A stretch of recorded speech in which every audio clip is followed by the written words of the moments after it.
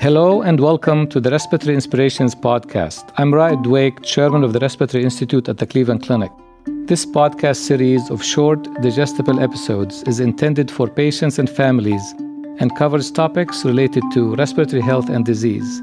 My colleagues and I will be interviewing experts about timely and timeless topics in the areas of pulmonary, critical illness, sleep, infectious disease, and related disciplines.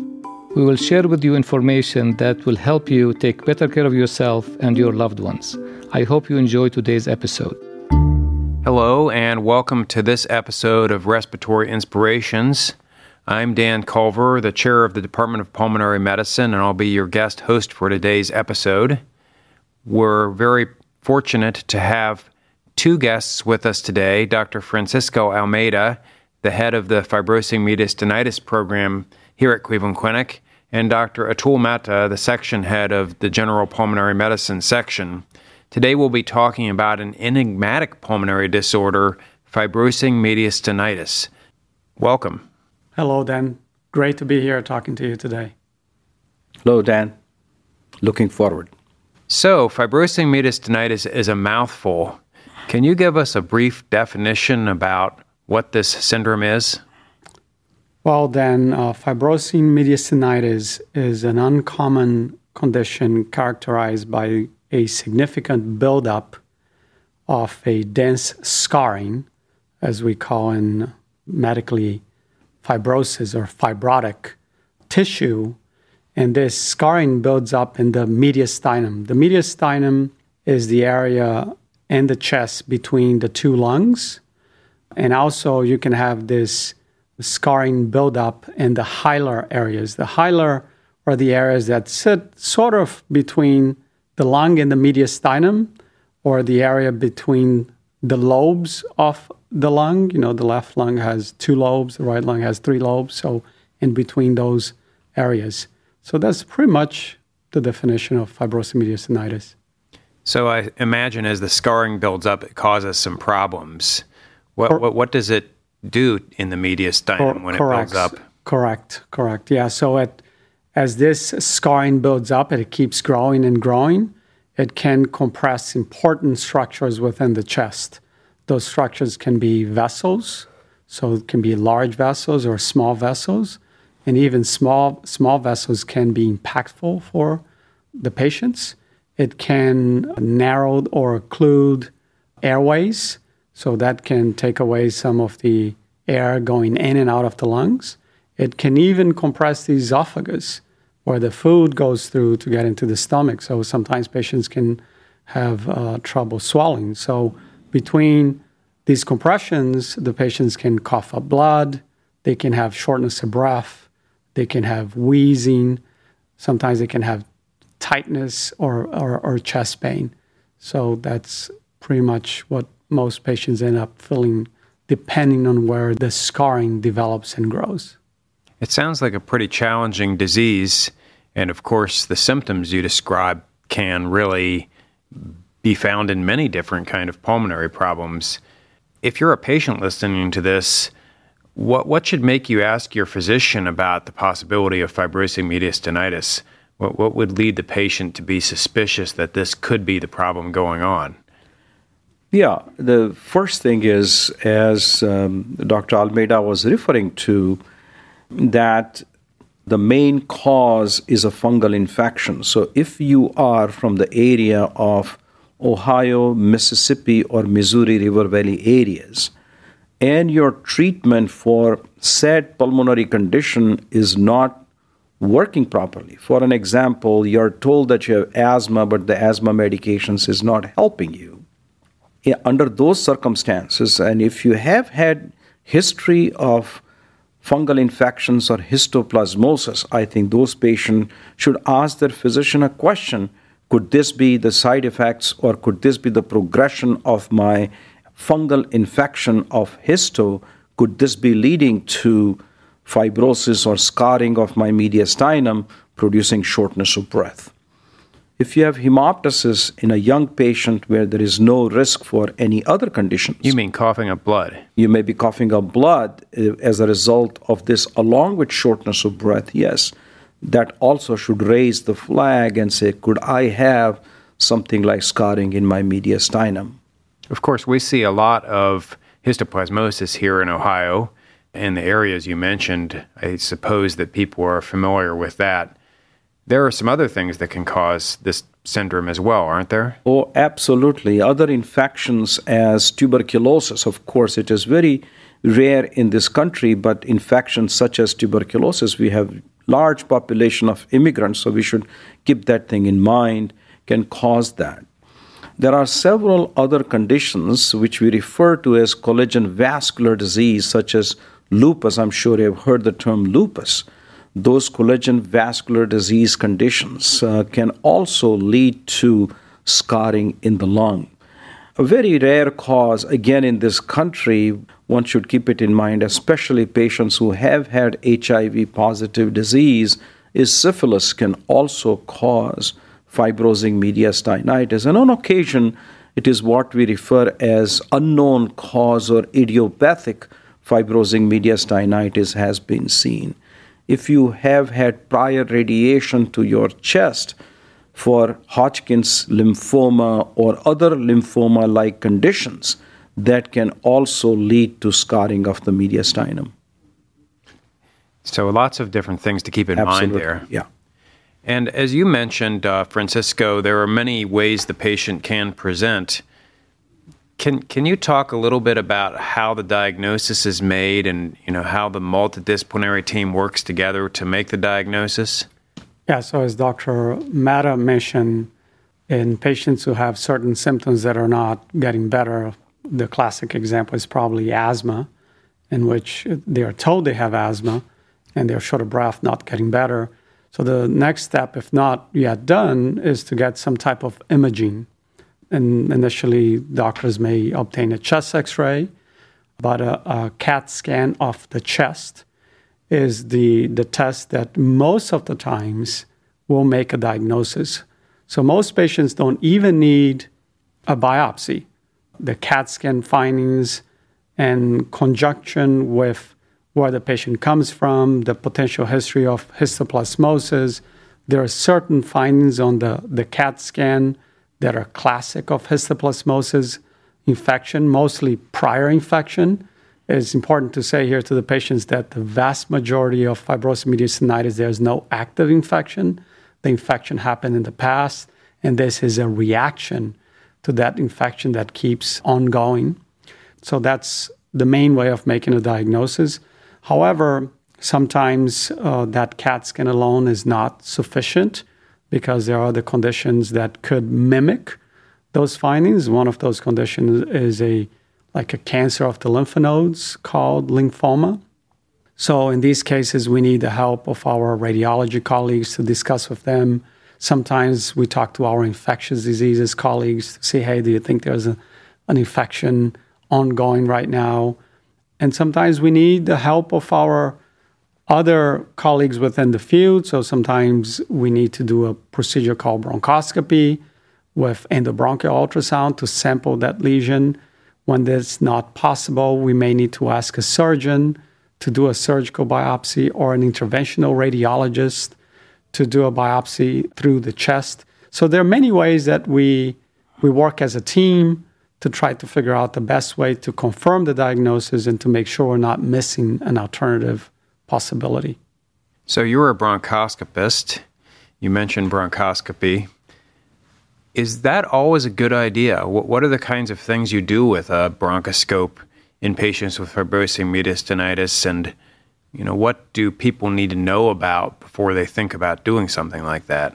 Yeah, that's a great question, Dan. Even though I'm a bronchoscopist, I probably do that better than I ride a bike. Granted, I'm not a great bike rider. That's not saying very much for sure. Yeah, so that doesn't say a whole lot, but I think I've seen him doing bronchoscopy. But I'm pretty good, I think, at doing bronchoscopies. I think but so. This is a situation that I don't take the decision lightly of doing a bronchoscopy actually for any patient. So sometimes Dr. Mehta likes to say, the best bronchoscopist is the one that knows when not to do it. And this is a type of patient that you have to be very careful. So doing this procedure by people who are extremely experienced in doing bronchoscopy, it can be dangerous because these patients have a buildup of vasculature in the airways because of the blockage of the vessels. And that buildup can lead to bleeding on simple, just little needles, just touching the area. They can have significant bleeding. So if you don't have somebody, a bronchoscopist who works with an experienced anesthesiology team to deal with those bleedings, it can be life-threatening. That's really can be quite dramatic when you look at it. Correct. Right? Just visually, what does it look like to see an airway like that? Oh, sometimes you go in and the airway generally looks a little pinkish or a light reddish color, but sometimes you see these vessels that you feel like, oh my goodness, what's going on in here? And they are so pronounced and so red that sometimes you are afraid of even looking at it because you're afraid that they're going to bleed when that happens, let alone by touching it and biopsying it. So it's very important for patients to, before they are recommended to undergo a bronchoscopy, to discuss with their doctor, is this the best approach? Is there the support available in case I have an important bleeding?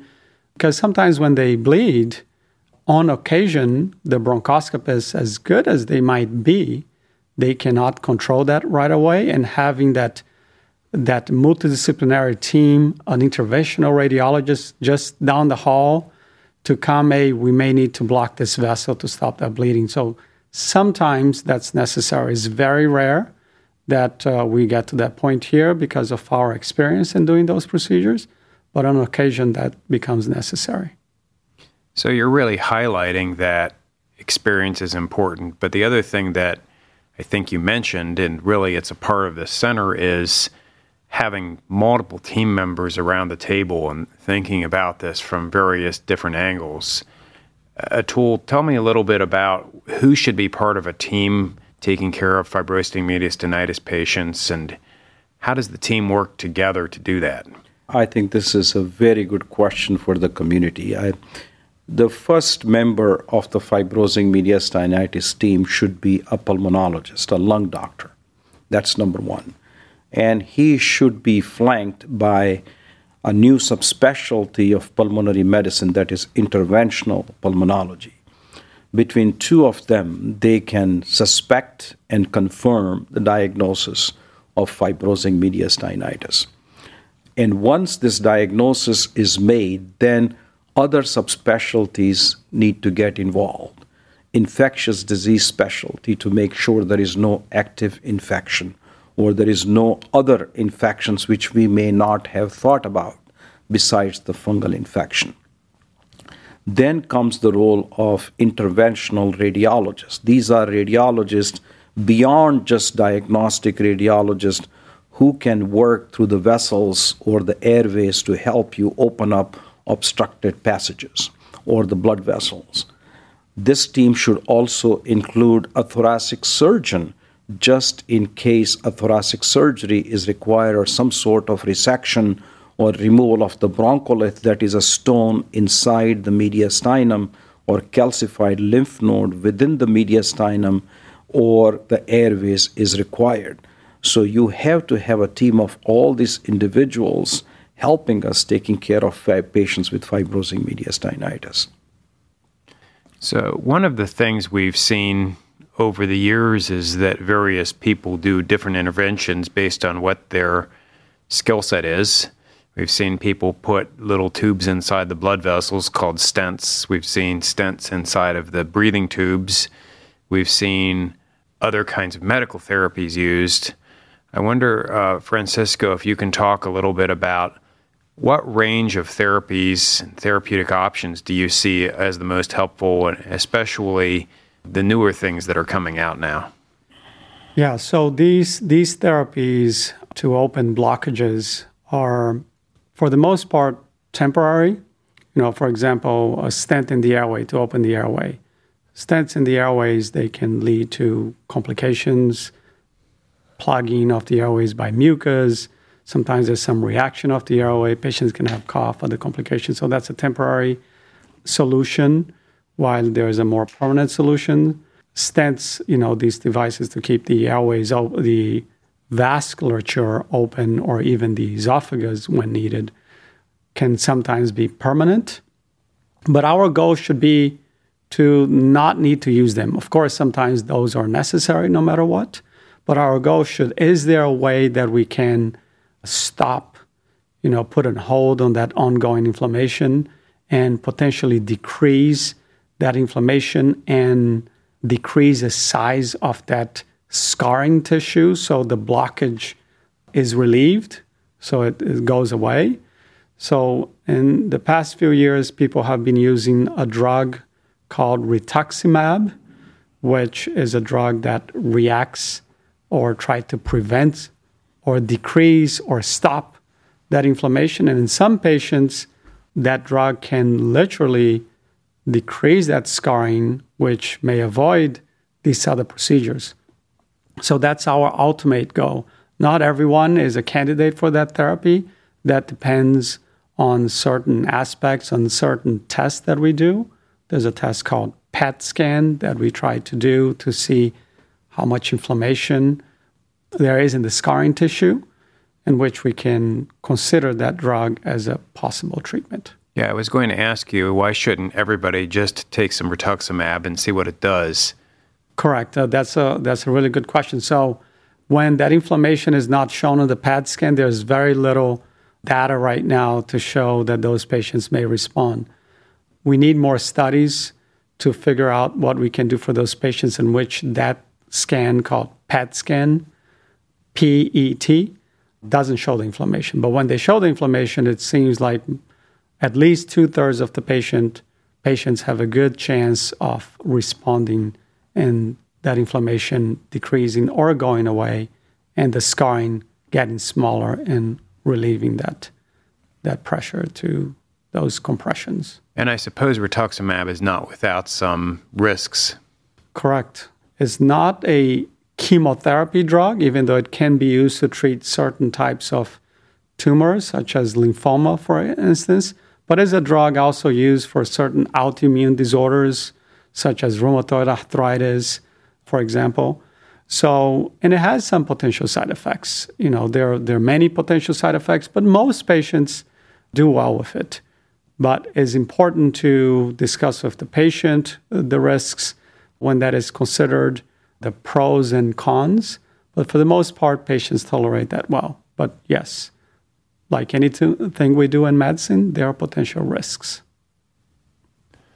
Atul, if somebody wants to come to the Fibrosing Mediastinitis Center, what can they expect? What will the process be like, and what will their experience be like?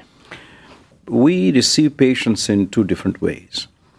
The patients who come from a variety of symptoms, and we diagnose fibrosing mediastinitis on those patients. Those patients would expect to see an infectious disease specialist, will require a CT scan of the chest, would require probably a CT scan of the chest with the contrast material, that to look at this vasculature or the anatomy of the mediastinum to see all the vessels are open. That is what is required. And if we find any obstruction, patient may require to see an interventional radiologist as well, virtually followed by a procedure. And then these patients will be followed for a long time in our outpatient department. Meanwhile, we may or may not treat these patients with oral medications such as antifungal medications or cortisone in that fashion. I just want to point out that not everybody is a candidate for rituximab, as Dr. Francisco mentioned. And I want to point out that rituximab is an intravenous medication. It is given by infusion. It is an expensive medication. And it is not just writing a prescription that you get the medication.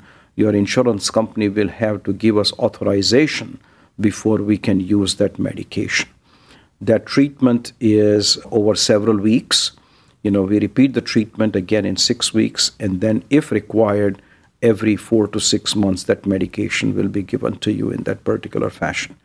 If you come to us with the diagnosis of fibrosing mediastinitis, the process is much quicker and shorter because we already have the diagnosis, and we will take it in that fashion. Patient will be seen either by Dr. Francisco Almeida or myself in the outpatient department with our team. We have a certified nurse who is also helping us coordinate looking after the patients with fibrosing mediastinitis. Hillary Pearson is helping us take care of these patients as well. We are keeping tab of every patient we see in our department, and we remain in contact with them to see how they are progressing. I hope I'm answering your question. Thanks. I think really the key is assessing the patient as an individual and then getting the multidisciplinary specialists around the table to think about how to best approach the diagnosis and the therapy. And that's something that I know is hardwired into the program very much. And we try to do this thing in a single or more, 2 or 3 visits to the Cleveland Clinic. We try to coordinate the visits to the Cleveland Clinic in a shortest period of time, the less frequent visits to the Cleveland Clinic. Yeah, and just to add, patients can assess our website. There's a Fibrosing Mediastinitis website where they can even upload some of their data that they have from their local physician, local hospital, and our phone number is there, easy to reach out to us, and we get patients in very quickly when they need to be seen. One feeling about fibrosing mediastinitis that's a sentiment out there still, I think, and certainly it's been there in the past, has been a bit of nihilism, that there's nothing to be done, that this is really something you have to live with. Can you talk just at the end here a little bit about the prognosis nowadays for patients with fibrosing mediastinitis? What do you see and where do you see the future going? Yeah, that's a great question, Dan. Yes, we have seen a lot of pessimism about these patients, but now I think there's some hope, especially with some patients being potential candidates for this treatment that we discussed, the infusion. So those patients can change significantly their quality of life if they are candidates to receive the drug and if they respond. Having said that, most patients, their lifespan is not changed by the disease. So patients who have disease predominantly on one side or the other of the chest, they have pretty much the same lifespan of anyone who is completely healthy.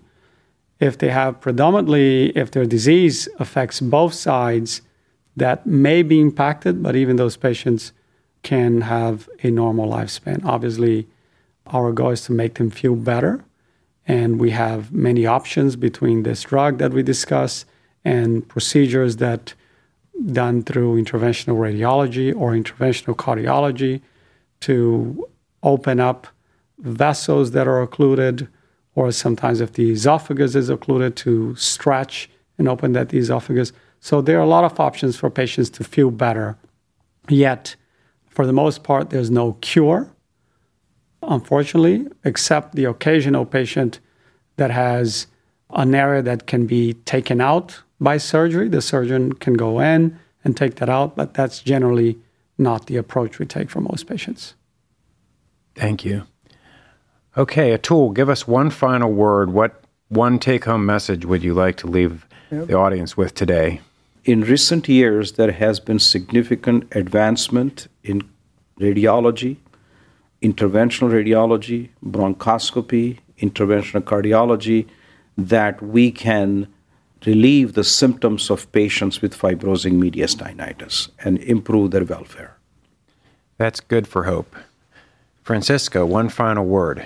Yeah, I echo that. I want to tell the patients that we're here to work with you and to be your advocates in the process of the workup of this condition. And we always thrive as a team to make you feel better of this condition that has been very challenging. It is very challenging for patients, their families, and doctors who care for them. But we're here for you, and we'll be happy to take care of you like you're a family member. Thank you. I want to thank you all for joining us today for Respiratory Inspirations. Thank you to Drs. Almeida and Mehta. Have a good day. Thank you. Thank you. Thank you for listening to this episode of the Respiratory Inspirations podcast. For more stories and information from the Cleveland Clinic Respiratory Institute, you can follow me on Twitter at @RaedWakeMD.